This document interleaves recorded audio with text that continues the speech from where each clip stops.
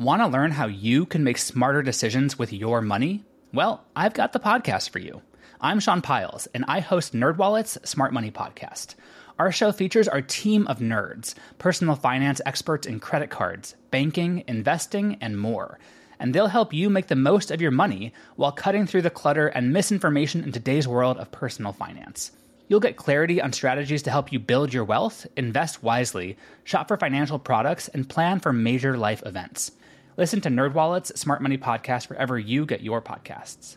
Welcome to From Beneath the Hollywood Sign. If you love old movies, Hollywood history, or the golden age of filmmaking, you've come to the right place. This is the podcast that talks about amazing stories of Tinseltown from another era and fascinating conversations with writer-producer Steve Cubine and actress-writer Nan McNamara. So, Steve, did Ava Gardner and Howard Hughes have a good relationship? Well, they did until he dislocated her jaw. What? Well, don't worry. She hit him back with an ashtray. From Beneath the Hollywood Sign is the gin joint for you.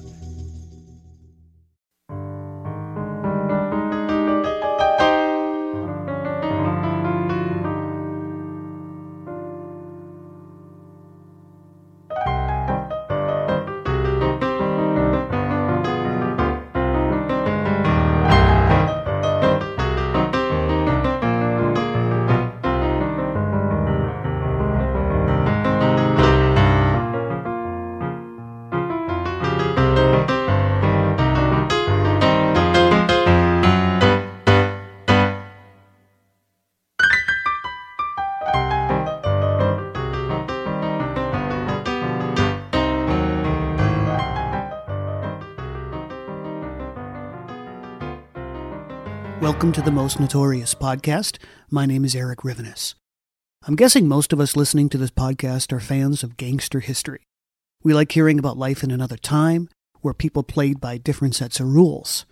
Heck, I ran a tour company in the 90s, where I dressed up as Babyface Nelson and took people to sites of kidnappings, gunfights, and murders in the 1930s. It's fascinating stuff. Their escapades are exciting, and their downfalls are equally as satisfying. But every so often a gangster of incredible notoriety lives to a ripe old age and beats the odds. And who better to beat the odds than a man who built a gambling empire? My guest today is Doug Swanson, award-winning journalist, investigative reporter for the Dallas Morning News, and author of Blood Aces, The Wild Ride of Benny Binion, the Texas gangster who created Vegas poker.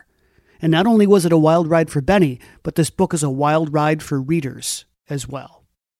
Doug Swanson, thank you for joining me. Oh, my pleasure, Eric. So I'll have to admit, I don't know much about Benny Binion. Where did you first hear about him? Well, I'd been a newspaper reporter around Dallas for many, many years, and a police reporter in my early career. And I would hear some of the old cops talk about Benny Binion, who was a racketeer in Dallas back in the 30s and 40s. And some of the old guys still knew him or knew about him. So I would just hear these stories, and it piqued my curiosity, and I put it away for a while. And for a while, I mean many years. And then got back to it sometime later and started looking into the life of Binion and found out he was this really fascinating character.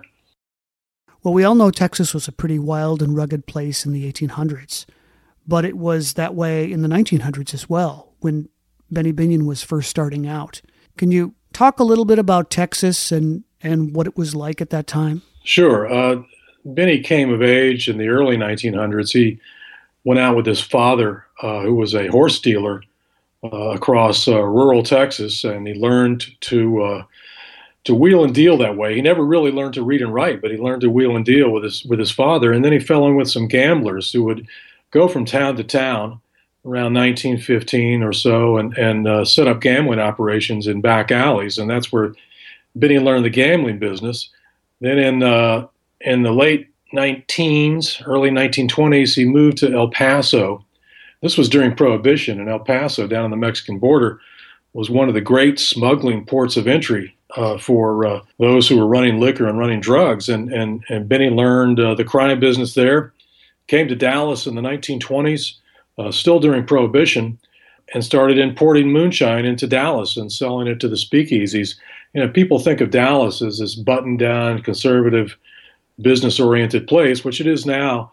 But back then, it was, as you say, it was really wild. I mean, there were shootouts on Main Street downtown, and car bombs going off, and all sorts of wild criminal activity. And Benny was right there with it. You write in your book about how Texas was a little far behind the rest of the country. Still is, some would say, but yeah, go ahead. But it's an interesting setup for his story. He's kind of living in the 1920s and 30s version of the Wild West. Yeah, except for the big cities. I mean, Dallas, Houston, San Antonio. Texas is obviously a big place, and most of it was rural. And it took a long time for that section of that vast swath of Texas to come into the 20th century. And that's what I think a lot of people don't understand, that it really was not the frontier, really, but it was still wild. It was still not just rural, but it was untamed out there. And that's where he learned the business, was out there with these guys just going from town to town on horseback and in carts, setting up these operations. And Texas was not, by any stretch of the imagination, an urban state back then. And it was very much the Wild West. So Benny Binion, as you mentioned, learns the art of horse trading from his father. And there were some tricks to make sure that these horses looked healthier than they actually were. Right. If you had a horse, for example, that was sluggish, you could put some small pebbles in its ears, and that would make it jump around and seem like it was a very active, energetic horse. So you could sell it that way. If you had a horse that was sway-backed, you could take a feather quill, and blow some air into its back and make it look much more healthy. So yeah, he learned all these tricks when he was out there running around with these guys. And speaking of health, his own health as a very young boy was not so good. And I'd venture that no one would have believed that this sickly little kid would rise to the criminal heights that he eventually did. Yeah, he had pneumonia several times as a young child, and that's how he ended up out on the road. His father looked at him one day when he was about 10 or 11 and said, well, he's going to die anyway. I'm just going to take him with me. So that's how he ended up going with his father out selling horses and then falling in with these gamblers. And that's why he never learned to read or write, never learned his multiplication tables, because he was pulled out of school in the second grade and never went back. So while Benny was a wild kid, his brother Jack was even wilder. Yeah, they were a pretty wild family, and Jack was I wouldn't say he was the black sheep, but he was the one who was really crazy. And Jack died in a plane crash in Dallas at a very young age, and Benny really never got over it. This was once Benny had established himself as a racketeering, gambling businessman in Dallas, and Jack helped him out and banged some heads for him and all that, and then suddenly Jack was dead, and it really haunted Benny for the rest of his life. So he benefits, like many young aspiring criminals, from prohibition. And the fact that he's living in Dallas, which was a pretty lawless place, really made it the perfect storm. Oh, I think so. I mean, Dallas was notorious at the time for the number of speakeasies, especially downtown, and Benny sold his moonshine to a lot of them, but he never really thought he was making much money in the bootlegging business, although he did kill a rival bootleg operator, shot him, and pleaded guilty to that, but never served a day in jail because he was very good friends with the district attorney.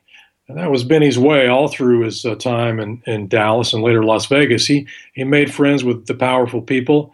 He paid bribes. His best friend in Dallas for a long time was the most powerful man in the sheriff's department. And that's how Benny got along. But he wanted to get out of the bootlegging business and into the gambling business. So that's where he made his first foothold in Dallas, was in an operation called the Policy Game, which was really a numbers operation. And he ran that for many years very successfully, killed off his rivals, and paid off the powerful with bribes. As you talk about in your book, he got his feet wet in bootlegging, but admitted that he never made much money at it. And it was the gambling business that really created his fortune. Yeah, and there were two stages to the gambling. As I said, he started out with this numbers operation. The clients for that were mostly black. In fact, probably almost all of them were black. So it was a white man managed by whites, but the customers were black. There wasn't a tremendous amount of money in it, and Benny wanted to get into the dice games in Dallas. Every downtown hotel had a dice game going, but the people who controlled that, and by that I mean the people in government in Dallas, did not want him in the dice games because he was too violent, and they were afraid that that would cause some problems that way. But he got a big break in 1936, which was the Texas Centennial. That was the 100th anniversary of the independence of the Republic of Texas. Dallas was going to throw a big exhibition for that. They put up a lot of buildings down in this area called Fair Park and had pageants and historical shows and all that. But they were losing business to Fort Worth, which is 35 miles west of Dallas. So Fort Worth had some topless cowgirl shows, so all the people were going over there. And the city fathers in Dallas got very upset about this and decided to deregulate prostitution and gambling in Dallas. The laws stayed on the books, but they stopped enforcing them. This gave Binion his entree into the dice games in Dallas. He moved in and he took over just about every big game in town in 1936. Could you explain how these policy games worked? Sure. It's basically a numbers game. He would send his runners out across town, and if you were a customer, you would pay a dime or so and pick out 3 lucky numbers. Then the runner would take the numbers back to the headquarters, and they would throw them all in a barrel or put them on a spinning wheel, and then pick out the winning numbers for that day. So if you bet a dime, you might win $10, and which was big money back in the early 1930s in the Depression. But it was it was low stakes. If you're running an operation, a gambling operation, you're not going to make a whole lot of money selling chances for a dime, and that's why Benny wanted to get into the bigger end of it. Benny Binion owed a lot of his early success to his mentor, Howard Diamond. Could you talk a little bit about Diamond and their relationship? Yeah, Diamond was sort of a patrician gambler in town and ran some of the dice game operations, and that's where Benny really learned that trade. He was kind of a freelance muscle for Diamond and helped out and parked cars and all that, but really learned at the feet of Diamond. Then Diamond had cancer and killed himself. And shortly after that, that's when Benny moved into the dice operations. But Diamond was a mentor to Benny, and he showed Benny how to run a classy operation, a place where people were treated right and the surroundings were nice, and it wasn't just a low-end backroom gambling operation. They had good drinks and good food and good furnishings, and Benny really learned that lesson there. And speaking of high-class operations, Benny Binion becomes involved with a top-class place called Top O' Hill. Yeah, a little later on in the 30s, Top O' Hill was a casino west of Dallas, between Dallas and Fort Worth, and it was up on a hill. That made it resistant to police raids because once the police got there, they would have to go through a gate down at the bottom of the hill, and there were guards down there. And the guards would press a button, and that would set off an alarm up in the casino on top of the hill. And the patrons, the gamblers, would escape through underground tunnels. And the dealers would fold up the tables like Murphy beds into the wall and hide the cards and the dice and all that. And by the time the cops made it up the hill, the dealers would be standing in a corner with a hymn book singing church hymns. So they never got busted. It was a really popular place. All the famous people, many famous people who came through Dallas, movie stars, would go out to Top of Hill. I talked to a dancer. He used to dance out there, a woman named Willie Stellmacher, and she said that she would see Binion out there a lot. She also saw Bonnie and Clyde out there one night. It was just the place to be in Dallas in the 1930s and 1940s. Again, it was a very fancy casino. where people with money liked to go. And people like Marlene Dietrich would go out there. Other movie stars who would come through town would go there. If you needed a prostitute, a high-end prostitute, you could find one atop a hill. Not gamblers, pro boxers would go out there and work out for the crowds. They had bands, they had comedians. It was quite the showplace. Don Amici, you mentioned, liked to gamble there too. Yeah, that's what Benny said. He said Don Amici, who played Alexander Graham Bell in the movies, when he was through town, he'd go out there. Really, it was the place to be. It was really fun to read about Bonnie and Clyde's appearance at the club and the fact that they came a little underdressed. Yeah, Bonnie and Clyde, those of you who have seen the movie with Faye Dunaway and Warren Beatty, they were not glamorous in reality like Faye Dunaway and Warren Beatty. Bonnie and Clyde were just two kids up from the slums of West Dallas. And even with all the money they were robbing from banks, they still came off as kids from the slums. And when they were out there in this crowd of really rich people and society people and movie stars, they stood out. And they didn't stand out in a good way, really. They stood out as what they were, which was a couple of really low-end scufflers. And so that's how Willie saw them. There were all these women in furs and fancy hats, and then there was Bonnie Parker over there in her slightly dirty, wrinkled clothes and just looking like someone who didn't belong. I want to ask you about Lois Green. He's a pretty colorful character in your book and one of Binion's right-hand men. And Green had quite a criminal empire of his own, didn't he? Yeah, he did. Lois Green, his real name was D. Lois, but they called him Lois Green. He was a very tough guy and would kill you just as soon as look at you. Although he wouldn't kill you right away. He'd often make you dig your own grave and then shoot you in the stomach where you were mortally wounded but still alive. Then he'd roll you into the grave and start piling the dirt on top of you while you were still breathing. That's how Lois Green got his kicks. But he also had a criminal enterprise going. He had drug sellers working for him, prostitutes working for him, armed robbery gangs working for him. He was quite the criminal entrepreneur in Dallas, and he worked for Binion for a long time. And I guess you have to probably be a little extra tough with a first name like Lois. I guess so. I guess anybody who made fun of Lois's name only did it once, I think. So tell us, if you would, about Herbert Noble and his notorious feud with Betty Binion. It's a really fascinating story. Sure. Herbert Noble was a rival gambling operator in Dallas in the 1930s and 1940s. And the way it worked with Binion was he would let other people have their own operations, but they would have to pay him a percentage. And as things went along, he upped his percentage, he upped his rate to about 25%. Herbert Noble did not want to pay that much. So Binion ordered that Herbert Noble be eliminated. He sent his henchmen, including Lois Green, after Herbert Noble. But Herbert Noble was either the luckiest or the unluckiest guy you ever met, and they would hit him with their bullets, but they would only wound him. They tried time and time again. Herbert Noble was a pilot. He had a couple of single-engine planes, and they tried packing explosives in the engines of his planes, and the explosives blew, but it blew before the plane took off, so Herbert was unhurt.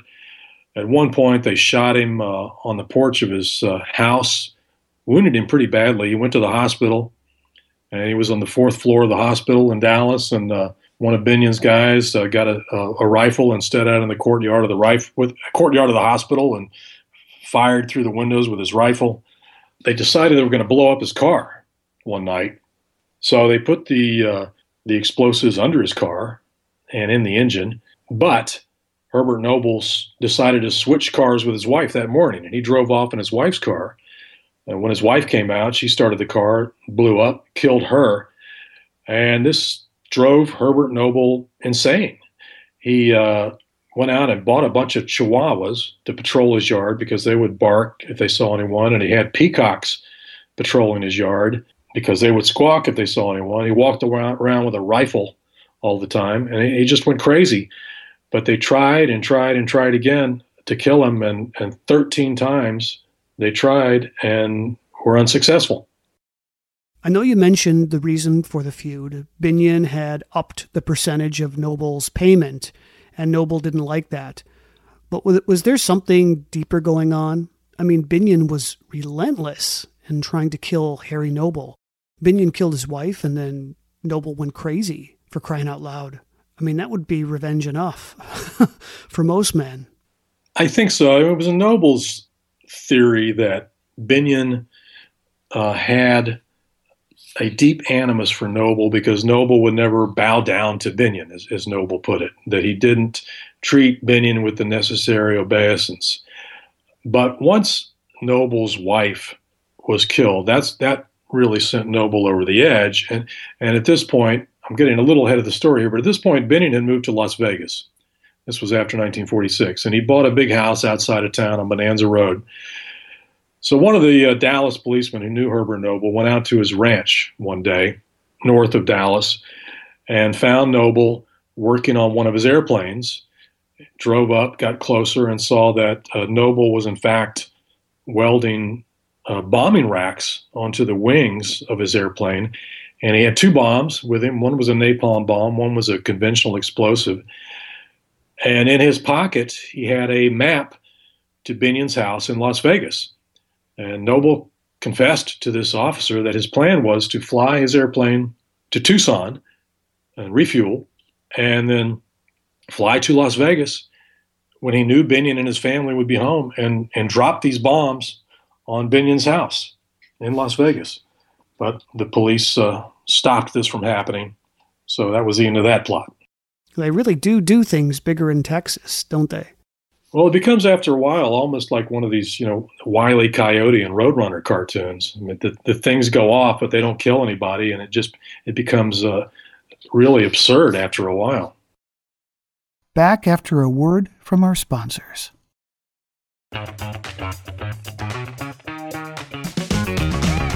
Hey there, I'm Dylan Lewis, one of the hosts of Motley Fool Money. Each weekday on Motley Fool Money, we talk through the business news you need to know and the stories moving stocks on Wall Street. On weekends, we dive into the industries shaping tomorrow and host the experts, authors, and executives that understand them. Tune in for insights, a long-term perspective on investing, and of course, stock ideas. Plenty of them. To quote a listener, it pays to listen. Check us out and subscribe wherever you listen to podcasts. I'm Jane Perlez, longtime foreign correspondent and former Beijing bureau chief for the New York Times. I've been a foreign correspondent in lots of places: Somalia, Indonesia, Pakistan, but nowhere as important to the world as China. I mean, China is not dropping anti-democratic paratroopers into Montana. But of course, we did see things like the weather balloon/spy balloon riveting the whole country for a week. This is Face Off, an 8-part series in which we'll take you behind the scenes to key moments in the tumultuous U.S.-China relationship. We'll speak with a diplomat, a spy, a tech reporter, a U.S. admiral, even Yo-Yo Ma. Plus, my pal and noted China historian Rana Mitter joins the conversation. We'll look at what's driving the two nations apart and explore whether anything can help bring them back together. Face Off launches April 9th. Throughout history, royals across the world were notorious for incest. They married their own relatives in order to consolidate power and keep their blood blue. But they were oblivious to the havoc all this inbreeding was having on the health of their offspring. From Egyptian pharaohs marrying their own sisters to the Habsburgs' notoriously oversized lower jaws, I explore the most shocking incestuous relationships and tragically inbred individuals in royal history. And that's just episode 1. On the History Tea Time podcast, I profile remarkable queens and LGBTQ+ royals, explore royal family trees, and delve into women's medical history and other fascinating topics. I'm Lindsay Holiday, and I'm spilling the tea on history. Join me every Tuesday for new episodes of the History Tea Time podcast, wherever fine podcasts are enjoyed. The storm broke in Chattanooga one night in 1906 when a young woman was the victim of a violent crime. From that moment, the city knew no peace for 4 furious years. At the center of the storm was the notorious inmate Dave Edwards, who was awaiting trial on murder charges. After a high-profile case threatened to go cold, the desperate county sheriff did the unthinkable by freeing Dave Edwards from jail and deputizing him to track down the fugitive. Grievous Deeds, 4 Years of Fury in Chattanooga, Tennessee, written by Kimberly Tilley, narrated by Samuel Burst, is the most amazing true crime story you've never heard. Listen to Grievous Deeds, the audiobook, available on Audible, iTunes, and Amazon. And we have returned to the interview. So you mentioned Binion moves from Texas to Las Vegas, and it's a pretty interesting set of circumstances which led to Binion's move. Yeah, I mentioned that he owned the local authorities. He paid them off. They were his friends. But in the late 1940s, he lost his support at the courthouse. A new sheriff was elected. A new district attorney was elected. And Binion was told, you get out of town or you're going to be killed or sent to prison. So he loaded up his Cadillac, allegedly with $1 million in cash in the trunk, and got 2 of his favorite henchmen, one of whom was named R.D. Matthews, whom I talked to at length, and went out to Las Vegas, started his operation out there. This was 1946, early 1947. He was arriving at about the same time as all these other mobsters who were coming out to Vegas, Bugsy Siegel among them. They were part of this great wave in the late 1940s and early 1950s who arrived in Las Vegas, which was then just a little town in the desert, and they turned it into the modern gambling mecca that it became. Did he ever talk about Bugsy Siegel? Oh, he loved Bugsy Siegel. In fact, he went to the opening of the Flamingos, Siegel's place, in December of 1946. And I call him in the book the Will Rogers of mobsters because he loved all these guys. He never said a bad word about them publicly. And he would go on and on about what a great guy Bugsy Siegel was, or Meyer Lansky, or any of these others who were out there in Vegas and elsewhere. Binion had nothing but good things to say about any of them. Can you talk about Binion's early forays into Las Vegas? What were some of the clubs that he owned?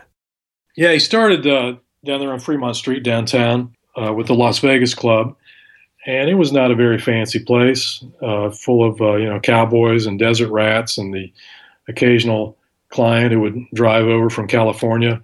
But it wasn't a really classy joint. He had another one in the same neighborhood that wasn't very good. And he was thinking about getting out of the gambling business, actually, in the early 1950s, and moving to Montana, where he had a ranch. But his wife, Teddy, didn't like the ranch, so she insisted they stay in Vegas. And Binion went downtown and bought a casino that had been closed, the El Dorado, and in the early 1950s turned it into the Horseshoe, which was his only casino, but it was his trademark as the years went on. It was the best place to gamble in Las Vegas. So that's really how he got started. Now, Benny Binion has become almost mythological in Las Vegas history. What about some of these stories that are still told today? Can you separate some of the facts from the fiction? Sure. In fact, separating the fact from the fiction was one of the biggest challenges of the book. But he started the Horseshoe, as I said, and it was a pure stone gambling joint. And you could go in there, and if you had the money, if you had $1 million in a suitcase, you could walk in and drop $1 million on one roll of the dice, if that's what you wanted to do. He didn't have any bands or comedians. The Rat Pack wasn't hanging out at the Horseshoe. It was not an entertainment venue. He always said he didn't want his money blowing out the end of some guy's trumpet. It was just a place you went to gamble. And so that's where the high rollers went. When you really wanted to gamble, you ended up at the Horseshoe. So there was that. The second part of it is that Benny loved to give away money, and he gave it away to just about anybody. If you were a broken down old cowboy coming through town, he'd help you out. But he also gave it away to hospitals and schools and churches and all sorts of charitable organizations. So he became a very popular man in Vegas that way. So it wasn't long before people in the city really began to respect and love Benny Binion. And that's a pretty common tactic for gangsters of that era, trying to clean up their image. Al Capone would set up soup kitchens to win over the hearts of the people in Chicago. Yeah, and I think that's one of the fascinating things about that whole culture.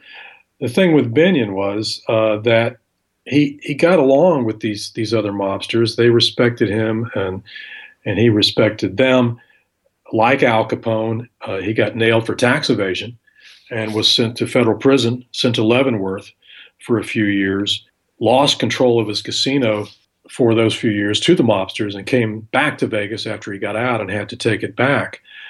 But, Vegas was a wide open society. And if you were a racketeer, if you were a mobster, if you were a gambler, really you were welcome there, because you couldn't go to the University of Nevada, Las Vegas and learn how to run a casino in those days like you can now. And the people who knew how to run casinos were the mobsters and the gangsters. So Binion was one of them, and in a very short time, he was a very well-respected member of the community. You mentioned his time in prison for tax evasion. One thing Binion always did well, and you alluded to this before, was to make friends in law enforcement in the courts. And that was really a key to his success, wasn't it? I mean, he was able to escape prison time for most of his early life. Yeah, he didn't just make friends with them, he bribed them. Back in his early days in Dallas, he estimated that he spent $600,000 a year just on bribes. So he spread the money around. He made no secret about that. He once said it takes a pretty good man to make you bribe him. And that was just the way he did it. And if he wasn't bribing outright, he was establishing these associations. I was looking at his prison file from Leavenworth, which was like 300 pages. And in it was this really remarkable letter from the federal chief of parole for all of the state of Nevada. And he was urging the Bureau of Prisons to let Benny out early because Binion was loved in Las Vegas and his family needed him and he was a great man. And this letter just went on and on and on and on for pages about what a great person Benny Binion was. And I thought, this is really odd. I've never seen a letter like this from a federal government official on behalf of an imprisoned felon. I just couldn't figure it out. And then I dug a little deeper and found out that the federal official who had written this letter had a nighttime job. He had a second job. And his second job was he was chief of security at the Horseshoe, Binion's casino. So this was just another way that Binion got his arms around people who might be his enemies. He pulled them into the fold, and that was his MO throughout his life. So while we're on the subject of the federal government and Binion's prison time for tax evasion, did Binion have a relationship with J. Edgar Hoover? Hoover seemed to really hone in on some criminals to the point of obsession, while with others, he looked the other way. What did he think about Benny Binion? Well, that was one of the things that surprised me. I found these memos from meetings that Hoover, the FBI director, would have with his staff every week. And in these meetings, he repeatedly discussed Benny Binion and how they were going to nail Benny Binion for tax evasion. I found that really odd, and so I looked a little further into it and found out it was not just J. Edgar Hoover, it was the Attorney General of the United States at the time, and it was the President of the United States at the time, Harry Truman. All of them were interested in putting Benny Binion away for tax evasion. The reason for that was there had been a scandal in what was then called the Bureau of Internal Revenue, now the Internal Revenue Service, with some shakedown operations and bribes and agents being bought off. So Truman and other government officials were really eager to show that they were cracking down on tax cheats. So they wanted to put away some high-profile people, and Benny Binion was one of them. But I was really surprised to see that the pursuit of Benny Binion for tax evasion went all the way to the White House. So Binion, as you mentioned, went to prison, and the Horseshoe fell under control of other underworld figures. How did that happen? He had to sell off part of it to some of the mobsters, the local mobsters, and they came in and they did what mobsters did then in Las Vegas. They started skimming money off the operation. They were, at one point, they claimed taking $1 million a year out of the Horseshoe. That's just something Binion felt he had to do to to preserve his family and keep his ranch and all of that. Once he got out after a few years, his sentence was for 5 years, but I think he served less than 3. He got out and he put some money together and he bought his interest back from the mobsters and then controlled the Horseshoe thereafter. It was a family operation. It was a very tough time for him. It was a tough time for his family. One of his daughters, Barbara, was arrested because she had just set up an armed robbery ring that was going to try to rob some of the biggest names in Vegas while Benny was in prison. So that was difficult. But he came back, and he came back strong. So Binion controls the Horseshoe with an iron fist. The few gamblers who decide to cheat really get taught a lesson by Binion's men. Yeah, he didn't cheat at the Horseshoe. I mean, at other casinos, if you cheated, they'd often call the cops and have you hauled off. But they didn't call the cops at Binion's at the Horseshoe. They took you out back and they beat you within an inch of your life. That's just the way it worked. They had a little security office behind the Horseshoe, and they take you back there, and they had a lost and found area for people who had left crutches and canes at the casino, and they would take out these canes and they would use them to beat the people they thought were cheating. There was one case where there was an individual, they didn't think he was cheating, but they thought he was causing a disturbance, and they were hustling him outside. He kicked in a plate glass window. So one of the Horseshoe employees shot him to death, shot him in the head on the sidewalk out in front of the Horseshoe. Now, there was some talk and some belief on the part of the authorities that the person who had done the shooting was Ted Binion, Benny Binion's son. But a pit boss named Walt took the rap, pleaded guilty to manslaughter, never served a day in prison, and that was that. And in researching the book, I tried to find the pit boss Walt for a long time, and finally, after more than a year of searching, I found him down in Florida and went down to talk to him, hoping to get the real story of this shooting and whether he's the one who did it or whether Ted Binion did it. And, 30 years later, Walt, the pit boss, was still very reluctant to talk about what had happened. In fact, refused to do it because he said people's lives might be at stake. Even after all those decades, someone was still afraid of the Binions, and people were always afraid of the Binions. They were respected and they were loved by many, but you did not cross the Binions. You didn't cheat at the Horseshoe, and you did not cross the Binions, because if you did, bad things would happen to you. The fact that he was scared to death to talk to you is just crazy. It was very strange. It was almost comical. I mean, we were sitting in this really sleazy little diner outside Tampa, and he looked out the window and he's looking around and he says, I just people's lives are at stake here. I just can't talk. And it was funny in a way, and slightly chilling in a way that somebody was still that afraid after all these years. Now, I'd be remiss if I didn't ask you about the infamous poker tournament between Johnny Moss and Nick the Greek, arranged by Benny Binion. Now, you have a pretty interesting take about what has become a really legendary 5-month match in 1949.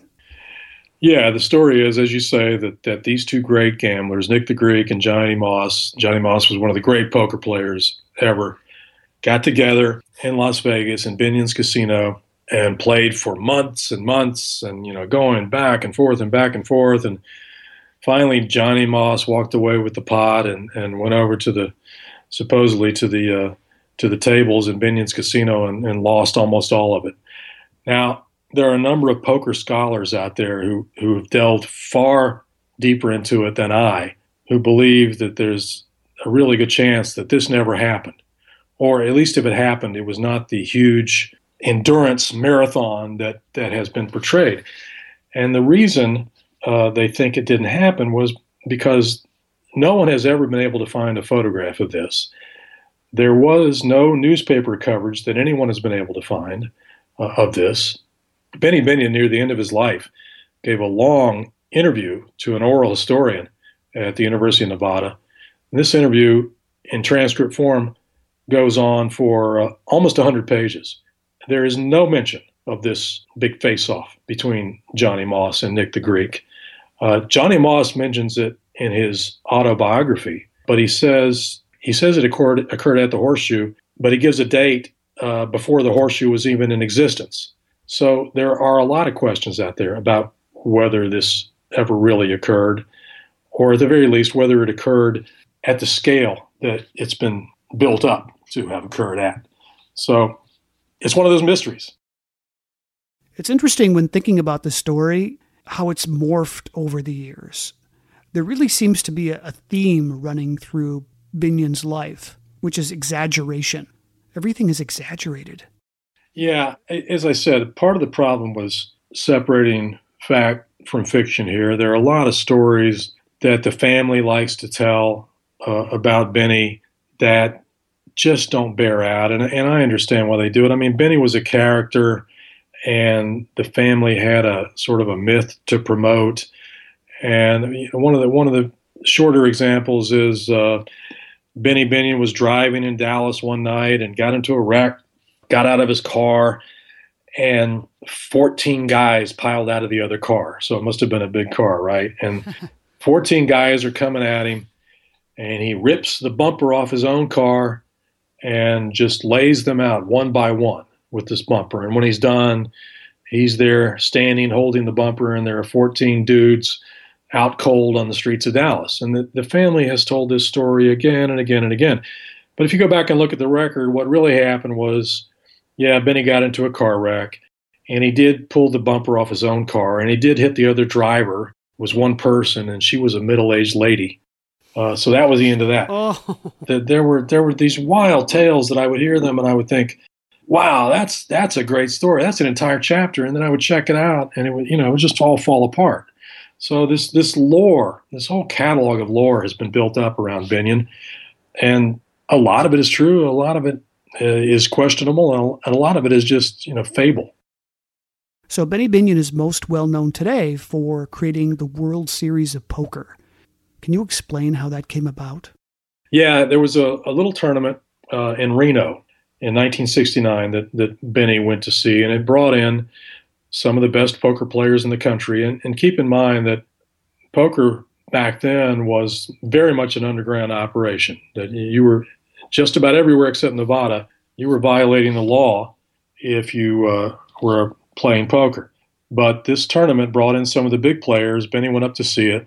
And then he and his son Jack had an idea that maybe they should have one of those tournaments at the Horseshoe, bring in a handful of players, the big names like Doyle Brunson and Amaryllis Slim, and have them play poker. People could watch, and then once they were through watching, the spectators could wander over to the tables at the Horseshoe and lose some more money. That was the general idea. It was just supposed to be a kind of a publicity stunt, a way to bring in people, slow time of year, and boost business a little bit. And Binion never thought it was going to become this multi-million-dollar international spectacle. His entire ambition for it was to one day maybe have 50 players going, but it just started out with a handful. Now, throughout Binion's life, he was most likely involved in many murders, according to your book. Was there ever any attempt to hold him accountable for all of this violence? Well, in Dallas, he only admitted to killing two people. One was the rival bootlegger, and the other was a rival numbers operator. And he did not serve time for either of those because, as I said, he owned the courts, he owned the authorities. And then after that, he had staff who could kill people for him. He didn't have to do it himself. He had plenty of people who were willing to work for him. And there was all sorts of suspicion over the years that he was behind killings. Herbert Noble, whom we had talked about earlier, the rival operator, they tried, as I said, 13 times to kill him. Finally, they put a bomb under his mailbox, and when he came out to get his mail one day, they blew him up. That was the 14th time. They finally got him on the 14th time. Now, everybody in the world believes that Benny Binion was behind that, but it's still an open case in Denton County, Texas, where it occurred, because the murder was officially unsolved.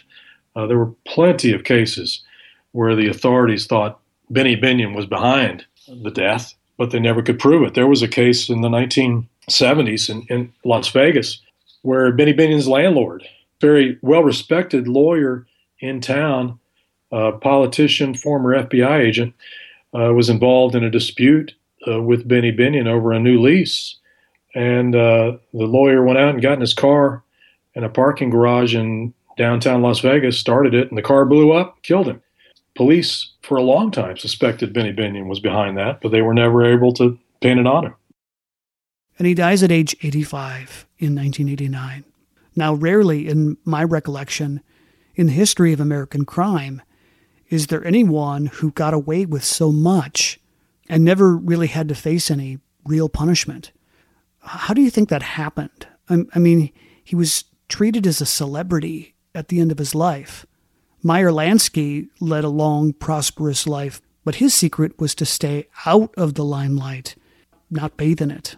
Right, and that's one of the things that intrigued me about Binion. Well, I don't think his arc can be matched in American criminal justice. I mean, here's a guy who started out from nowhere, from backwater Texas, and became a street thug, and then a small-time criminal operator, and then a big-time criminal operator, and then a big-time racketeer, and then a very successful businessman, and then a beloved member of the community. There's just no one like that. I mean, in his birthday party, I think it was his 83rd birthday, they rented the basketball arena at the University of Nevada, Las Vegas, and about 18,000 people showed up, and they were on their feet at the end of the night chanting, "Benny, Benny, Benny." I mean, people just loved him, in part because he was very approachable. I mean, you could walk into the Horseshoe. He didn't even have an office. His office was the restaurant at the Horseshoe. He had a table there, and just about anybody could walk up and talk to him. So he was not aloof at all. In fact, to the contrary, he was had very much had the common touch. He gave away, as I said, a whole bunch of money. He had a civic spirit to him. And what was always said about Benny was he was the best friend you could ever have and the worst enemy you could ever have. I still meet people when I've gone out and talked about this book who knew Benny or worked for him, and they are extremely loyal to him. People speak about him in very passionate terms. Many people loved him. Now, you can make the argument that if you didn't love him, he might be dead because, as I said, you didn't mess with the Binions.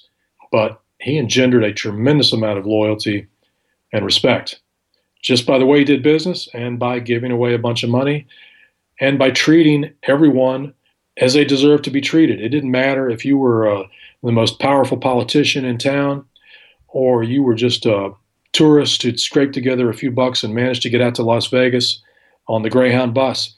He treated everybody the same. And, people responded to that. There's so many crazy, interesting stories in your book that we don't have time to talk about here. But for those who want to learn more about you or your book, where would you like to point them?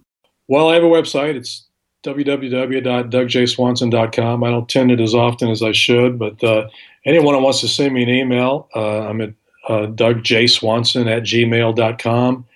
The book's available still. It's out in paperback. You can get it at all your finer bookstores or Amazon or places like that. And I love to hear from readers.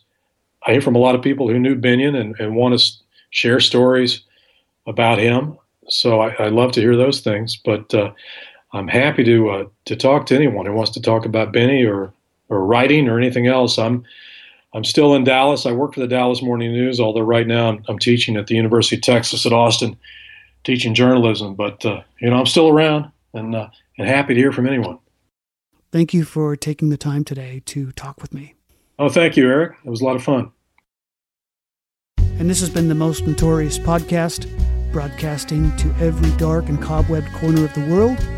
I'm Eric Rivenes, and I hope you have a spectacular week. Good day.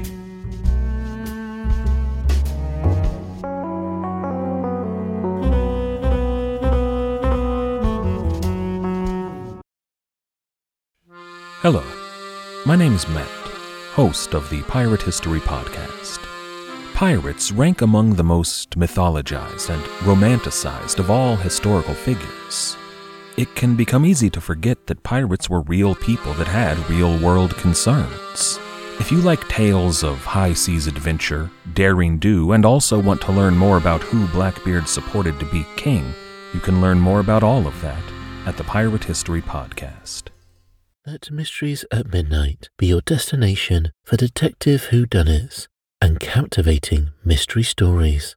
You'll hear classic stories like Sherlock Holmes, Agatha Christie's Poirot, and short tales from H.G. Wells, Charles Dickens, Edgar Allan Poe, and others. I'm Christopher, and I read these classic stories in the soothing style of a bedtime story, so you can listen to them in bed when you drift off to sleep. Search for Mysteries at Midnight on Apple Podcasts, Spotify, or your favourite podcast app, and follow and subscribe so you don't miss out on new episodes.